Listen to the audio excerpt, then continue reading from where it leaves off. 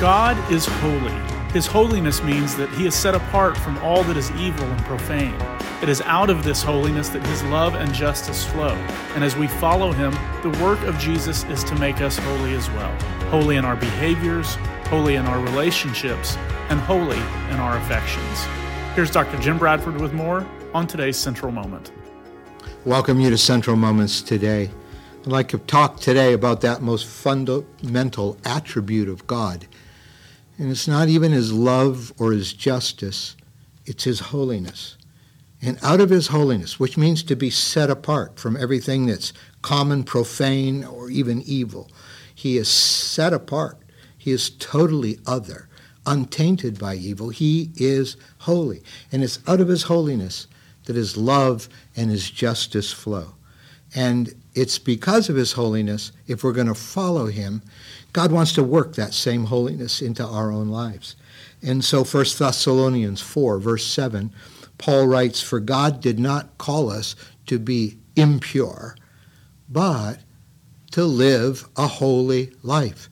As God is holy, he calls us to live a life of holiness. And that means separation from things that are impure.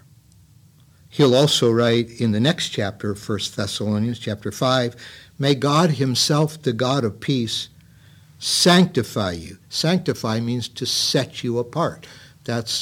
It basically means to make you holy. May he sanctify you through and through. Like may your whole spirit and soul and body be kept blameless at the coming of our Lord Jesus. So God, by his Spirit, he actively works this holiness, this act of sanctification in our lives. We are sanctified instantaneously when we give our hearts to Christ. And his shed blood on the cross washes us clean from our sins. We are made holy in his sight. He doesn't see our sin anymore. He sees the righteousness of his Son. That's instantaneous sanctification.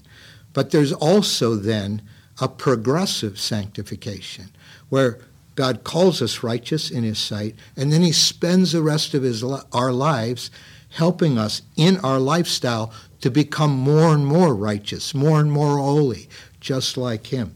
And this is what Paul's talking about in 1 Thessalonians 5. May God himself sanctify you through and through, and may your spirit, your body, and your soul be kept blameless at the coming of the Lord Jesus Christ. This progressive sanctifying work of the Holy Spirit, let it work in us, Lord, today. And Romans 6:22 links that process with the cross. But now that you've been set free from sin and have become slaves of God, the benefit you reap leads to holiness, and the result is eternal life. So Paul writes in 2 Corinthians chapter 6, "Therefore come out from among them and be separate." This idea of being set apart.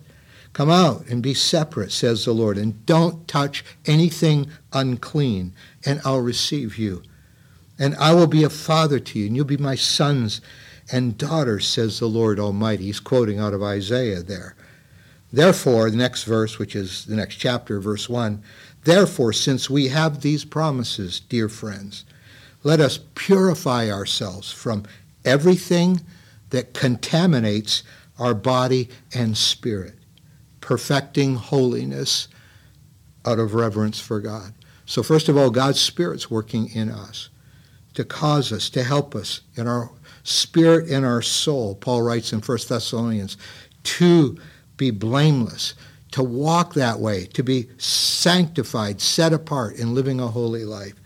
And then we have a choice here where we set ourselves apart. So he said, purify yourself from everything that contaminates body and spirit.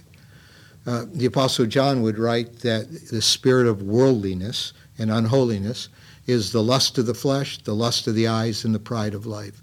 all that ego, all that lust, all that greed, all these things that contaminate spirit and body.